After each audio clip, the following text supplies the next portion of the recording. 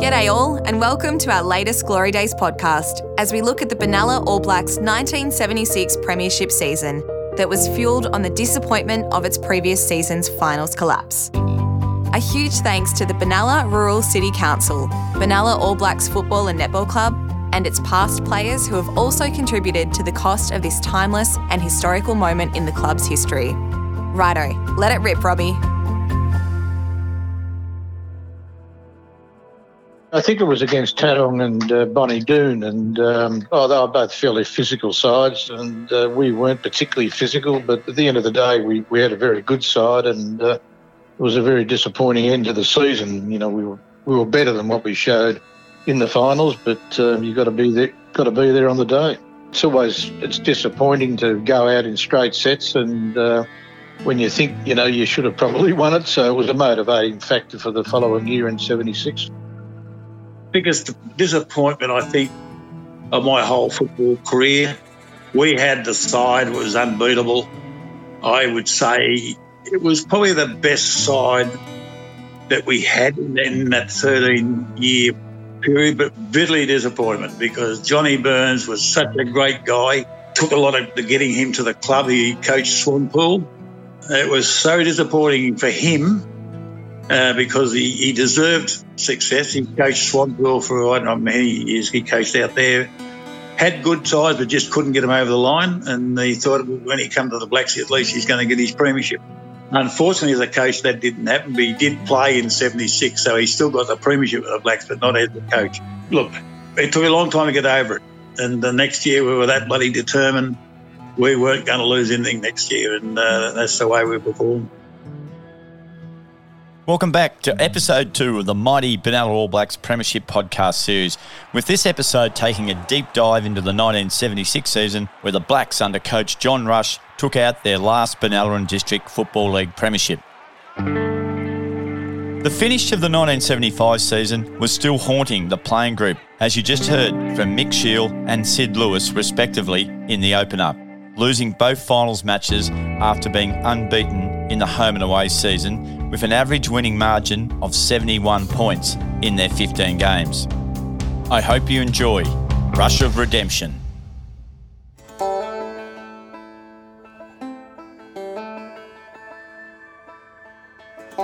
There was change at the club, with Jim Spencer Jr. taking on the role as president, with Sid Lewis standing down after 4 years. Coach John Burns also stepped down after 2 years, but stayed on as a player. The Blacks' last flag was in 1971 under unbeaten. John Rush had carved out a successful coaching career around the Goulburn Valley Football League and had moved to Benalla for employment in the insurance industry. The previous year, he had coached Tungamar to a premiership.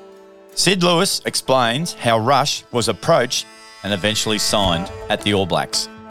We heard about through the grapevine that this fellow by the name of John Rush was coming to Benalla to live with his work. He's an insurance agent, and I can't recall who passed the word on, but anyhow, we acted pretty quickly on it. Kenny Levy and I went round to his house. We found out that he bought a house down in Burn Street, Benalla, and we raced and looked on his door and said we would like to have a talk to him. He said, I'm still unpacking. So I said, well, it won't take us long, John. We just want to introduce ourselves and make you feel welcome and invite you to join the All Blacks Football Club.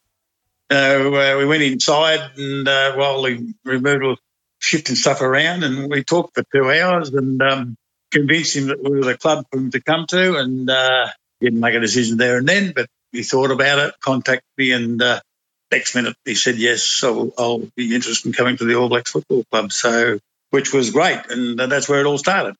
But he impressed us, and, Johnny Burns, the coach who only coached us for 2 years, decided to continue to play, which was a bonus, but he didn't want to coach no more. And so John sort of fitted in perfectly, and away we went. Other new recruits to the All Blacks included Graham Trickey, Bruce Cottrell, Brian Harrington, Merv Laportovan, Terry Truella and Robbie Vance. Players to leave the club included league's leading goal kicker Stephen Hales, Rex Dow, Martin Gunning, Brian Reid and veteran Rex Dusha. Dusha, who had played 188 games and had won 3 senior club best and fairest between 1965 and 1975, explained how a freak accident forced him into retirement. 76 was the year I got hurt. I got hit in the eye with a running over at the fire brigade track. It was back in January 76. Coach Johnny Burns at the time, because it was back in he said, "You're coming down for a run tonight with the boys down at the track," because he was having a bit of a run with them too. You know how they run up and down the track, mate, shoot the discs and all that stuff. Billy Armstrong, who was the coach of the fire brigade side, called us over because they wanted to do this, what they call a Y8, and it takes 8 blokes, and bugging me dead. So over we go and give them a hand, and with a Y8, you've got to have someone to catch the cart, jump off it. I've caught the cart. One of the hoses flicked over and the coupling sconed me right on the side of the bloody eye orbit, gone me good and proper. I was up in Wang for a month, lost a fair bit of my eyesight in that right eye, and nearly 30 fractures, all around the eye orbit. Mate, I was lucky. Look, I was unlucky in a way, but no shit, they done a good job, got me up to Wang, and bolts coming out me cheekbone, and wires coming out of my eyebrow where they'd wired it all up. And I could have played that year anyway, and that was it, mate. There was also another new player in Benalla, the Benalla Rovers, who had last played in the 1930 season in the Ovens and Murray Football League, were out of recess and would play the All Blacks in round 1 on April 24th in the 10-team competition. What a tough debut it was for the Rovers, as the All Blacks, still stinging from its previous season's demise, steamrolled the newcomers by 150 points, with Sid Lewis booting 8 goals, Terry Dusha and Mick Shield 4 each. Round 2 was a home game against the Devonish Barbers, and what a beauty it was, with the Blacks holding on defiantly to win a thriller by 5 points, with Trevor Piltz, Mick Shields, Tad Madge and Terry Dusha in great form. Next up was a trip up the Hume to take on fierce rivals Glenrowan. In a brilliant performance, the All Blacks belted the Tigers to the tune of 49 points to remain the only unbeaten team. Merv Lapoitovan and Sid Lewis kicked 5 goals each, with Ken Levy, Graham Trickey and Tony Johnson taking out the Best Player awards. Back at home, the All Blacks had to overcome a 16-point half-time deficit against Swanpool to eventually take control and come away with a 21-point win. Ken Levy continued his great form with 4 goals, as did Terry Dusha and Brian Harrington. The win was the perfect tonic to celebrate club legend Sid Lewis' 200th game at the All Blacks. Rival coach John Hyland got his players to line up for a guard of honour as Lewis ran out onto the ground. The All Blacks made it 5 from 5 when they beat the winless Strathbogie by 89 points, after the Bogey Blues had stunned the ladder leaders when they led at quarter time. However, being held scoreless in both the second and fourth quarters resulted in a big loss. Sid Lewis and Terry Dusha kicked 4 goals each, while Ken Levy, John Burns and Tad Madge starred in the midfield. A trip to Gurumbat resulted in a 62-point win, with only the second quarter being won by the Bats. Graham Briggs, John Rush and John Burns dominated the midfield to set up an 8-goal cameo from Dave McAvoy. Meanwhile, in the same round, the Benalla Rovers chalked up its first win in the league when they thrashed Strathbogie. Bonnie Doon provided great resistance when they travelled to the Friendlies Oval to take on the All Blacks. Only a poor third quarter cost them an upset win after they trailed by just 5 points at the long break. John Burns, Robert Vance and Mick Shield were the best for the Blacks. Mick Shield, who later in the years won a league best and fairest at the Blacks, explains how he came to the club the previous year. We moved from Melbourne, my wife and I, and one child at that stage and a baby on the way later in the year, and we moved to Benalla, and I'd played with Dettering, with Martin Cross and what have you, a couple of years before that. I'd had a fair affinity with Dettering, so I thought I'll start playing up there. So I started playing up there, but at the same time, Rossi Hines was also playing up there, and he was living in Benalla, and he was training with the All Blacks. And I said, where am I going to train, sort of thing. So I started training with the Blacks, and he and I, and then about 4 or 5 games in, I thought, well, I probably really should be playing in the community that I'm living in rather than travelling up to Dettering and stuff like that. So moved from training to getting a clearance and playing the last half of the season, I suppose it was. Another tough contest was on offer for the trip to Tatong in round 8. The Magpies, 5th on the ladder, had set themselves for a big effort and took a 2-point lead into the half-time break. Big second-half games from Brian Harrington, Graham Trickey, Merv Lepoitovan and Gerard Crovers ensured the Blacks got home by 18 points. Round 9 pitted the All Blacks at home against second-placed Longwood in club legend Tad Madge's 200th game. He was presented with a silver tray post-match by club president Jimmy Spencer. After some poor form in the last 2 games, the Black ensured that Tad Madge's 200th game was a winning one. John Burns, Ken Levy, Bernie Stratton and Sid Lewis starred in the 66-point victory. Round 10 commenced the second half of the season and almost caused the upset of the season in the Benalla Derby. The Benalla Rovers were unlucky to lose after kicking more goals than the Blacks before going down by 9 points after trailing by just 4 points at three-quarter time. Gerard Crovers, Graham Trickey with 5 goals and Robbie Vance were the best for the Blacks. Next up was a road trip to Devonish to take on the Barbers, who were in 3rd position on the ladder after 4 straight wins and had pushed the All Blacks earlier in the year, losing by just 5 points. They were also celebrating club stalwart Gary Parker's 200th game at the Barbers. In wet conditions, the Barbers led at quarter time by 10 points, but a goalless second term proved fatal as the Blacks made it 11 straight victories, 12-10 to 7-7. Trevor Vance starred with 5 goals for the All Blacks. Glenrowan were next for the unbeaten leaders, and if the Blacks had have kicked straight in the first term, they would have won by more.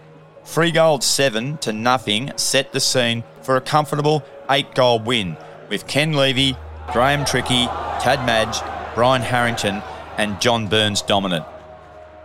It rained goals on the Friendly Society ground when 9th place Swampool copped a 204-point hammering as the hottest favourites in league's history booted 33 goals and the Swans just 2.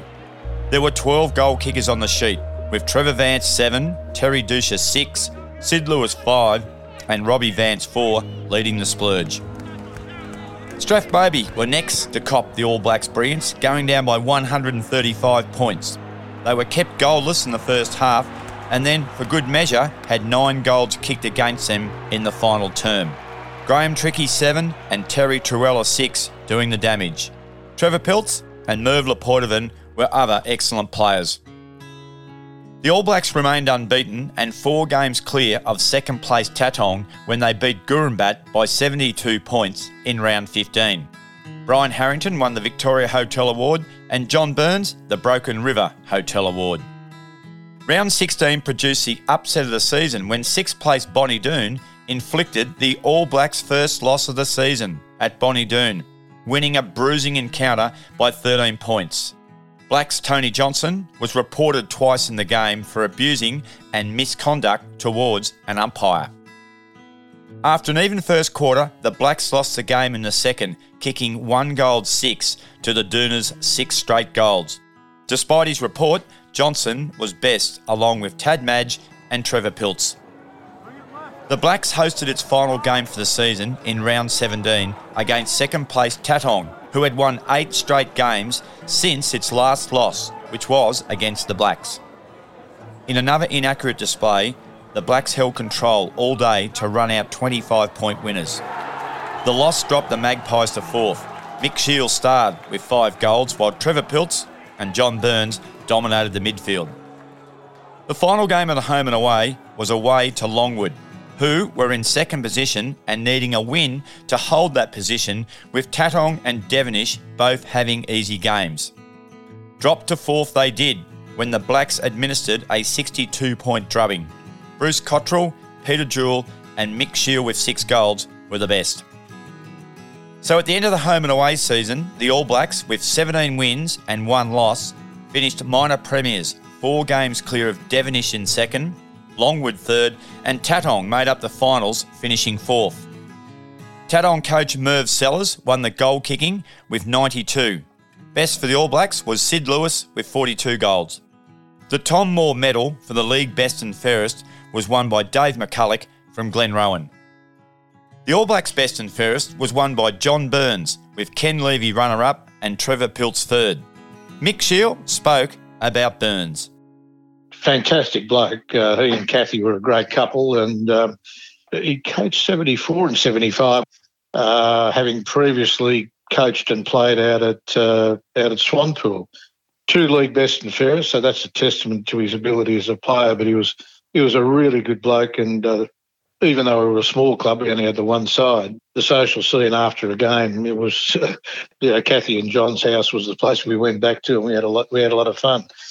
As a player, he was not overly. He was slim, probably 6'2" on the old scale. A good ruckman, but his forte was really playing across the centre and a kick behind the play. He read the play so well, and he was a beautiful mark. So not much got through the opposition, and had a fair job ahead of him to try and get through Burnsy, roaming along the half back line sort of thing. And Mick, it must have been a great boost to the club when John Rush was appointed coach for 76, but John Burns decided to stay on. Yes, it was. Burnsy was obviously disappointed with 75, and he was probably 31, 32, and he was a petrol distributor in Benalla, and he was the job was getting bigger and more onerous and what have you. So to play that year made a big difference. Sid was their other bigger bloke. Sid was their sort of main strongman, if you like. But it made a big difference, and John in the middle of the ground and down back and that sort of stuff was a huge contributor to the game on the grand final day. The first semi-final was contested at the Friendlies Oval and resulted in an easy win for Tatong over Longwood, whose season was put in the mothballs by the dangerous Magpies. The All Blacks' memories of 1975 straight sets finals exit was still burning hard and was the focal point of motivation ahead of their second semi-final against Devonish. The desire for redemption came to fruition when the All Blacks turned on a ruthless brand of finals football of its best. After an even first quarter, the Blacks, led by John Burns in the ruck, Neil McIntosh in defence, and Peter Jewell and Ken Levy cut the Barbers to shreds with an 8-goal second term and an incredible 11-goal final term, resulting in a 101-point hiding for Devonish. Graham Trickey booted 7 goals and Bruce Cottrell 4 in the 23-goal 16 to 8 goals 5 rout. Not surprisingly, next week's Sunday preliminary final at the Benalla Showgrounds in extremely windy conditions went the way of the informed Tatong, who made it a straight sets finals exit for Devonish in its 45-point victory, in a low-standard encounter that did not strike any fears into the Blacks players watching on from the outer. So the 1976 Grand Final would be between minor premiers All Blacks and defending premiers Tatong, who had also won recent premierships in 1972 and 73. It would be the first time the two sides had met in a grand final since the 1953 decider, when the Blacks won by 27 points. From the Blacks' last premiership in 1971, the only remaining players in the 1976 grand final team were Sid Lewis, Ken Levy and Tad Madge. 8 players remain from the 1974 grand final losing side. The most recent finals clash between Tatong and the All Blacks was last year's second semi-final, where Tatong inflicted an upset 16-point loss for the Blacks. There was to be terrible misfortune for Peter Dusha on the Thursday night training session prior to the grand final, as his brother Rex explains.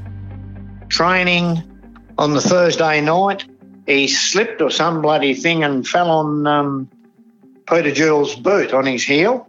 Yeah, and broke his cheekbone. and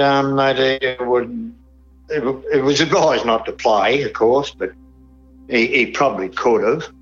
But he was pretty bloody disappointed. Might have been out of the two of them too to win a game, get a game, you know.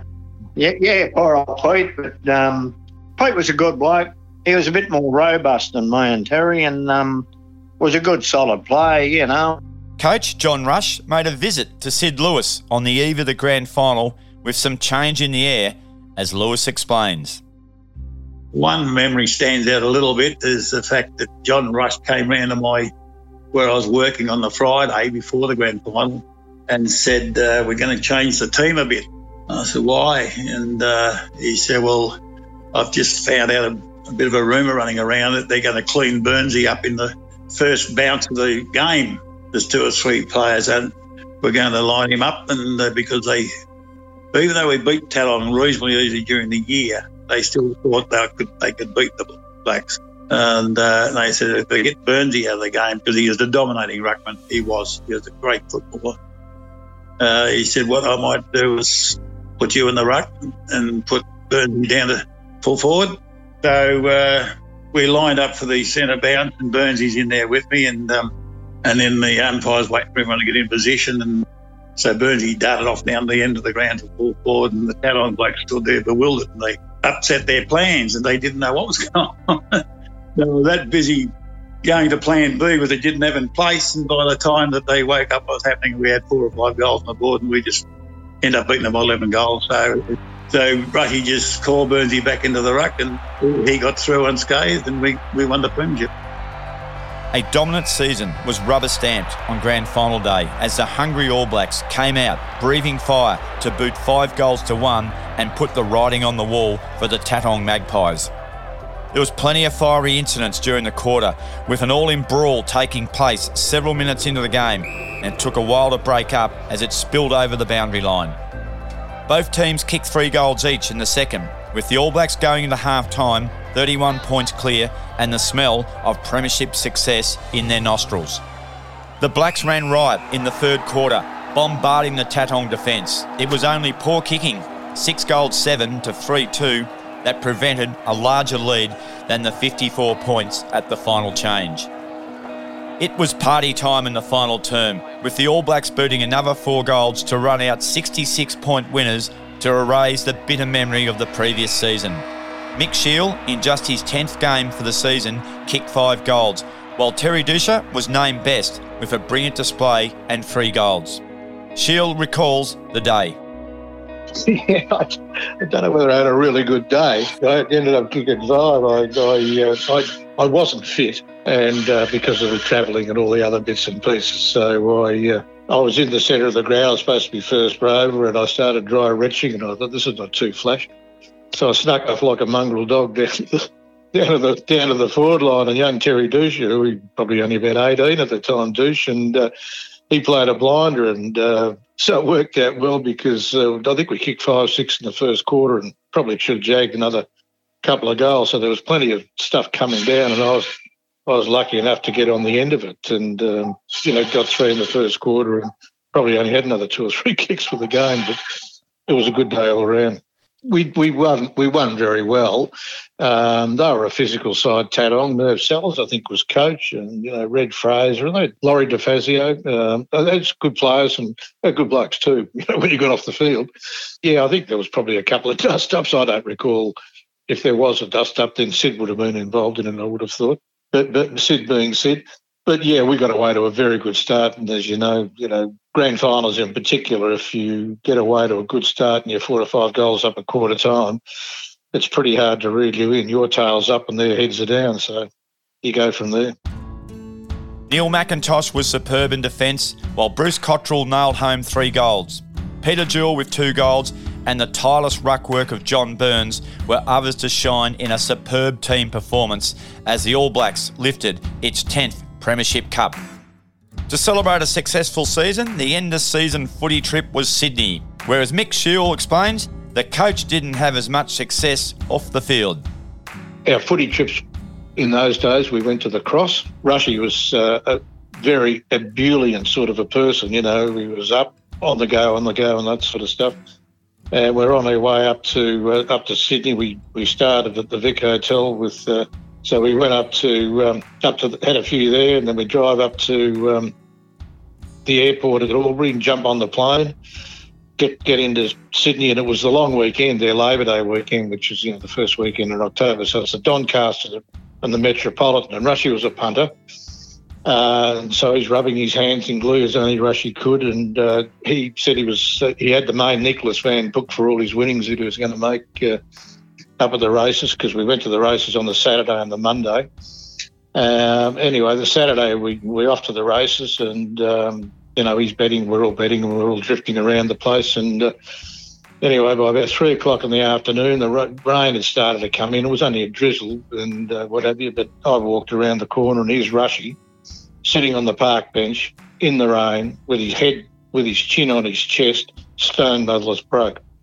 So, and I think Steve-O from Stephen's Glass at that stage bailed him out for the weekend, because we'd only just got there. We still had 2 days to go. Finally, Sid Lewis speaks about the coach, John Rush, and the end of his own 217-game senior career at his beloved All Blacks, where he went on to be president, secretary and a life member. John was a very, very serious guy. You didn't get too many smiles out of John. Doesn't matter what he did or spoke about, he was a very, very serious man. He and I became very, very good friends right from that very first time, because I had a building business and I gave him my business for the insurance, and so we were very close. An old Tom Hafey type coach. Didn't get too many smiles from him, and he spoke loud, as they did those days. Coaches, they had to scream the room down to get their message across. I always considered him Tom Hafey in the era of and our standard of football, which is a big difference. But Tommy Hafey coached in Shepparton, and I think that's where Johnny sort of got to know him a little bit. And John was a very, very, very staunch Richmond man himself. But Hafey coached very successful in Shepparton before going back to Richmond to coach. And when he addressed the club, the team, he started screaming right from day one. He certainly got your attention, put it that way. But on the footy ground, he was a strong player. He wasn't a dirty player of any sort, but he would run through a brick wall to get the best results for his team. And that's the way he played. He wasn't a brilliant footballer, but he was a strong footballer. He was a fit footballer. He was a fitness fanatic. He ran all the time himself and expected us to do the same thing. So focused on what he was doing, and he spoke loudly, but we had a very, very strong relationship, and certainly no favours because we were great friends. I copped more blasts probably than anybody else in the team at times.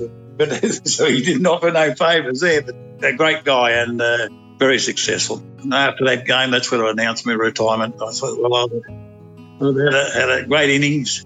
I'm getting older, and I had a business. I had people working for me, and I said I can't afford to get a serious football injury. I've had a good innings, good run, great memories. So I pulled the pin, and that was the last game I played in District League. But 76 was a great memory for the fact that that was my last game, and to think that we pulled off the flag.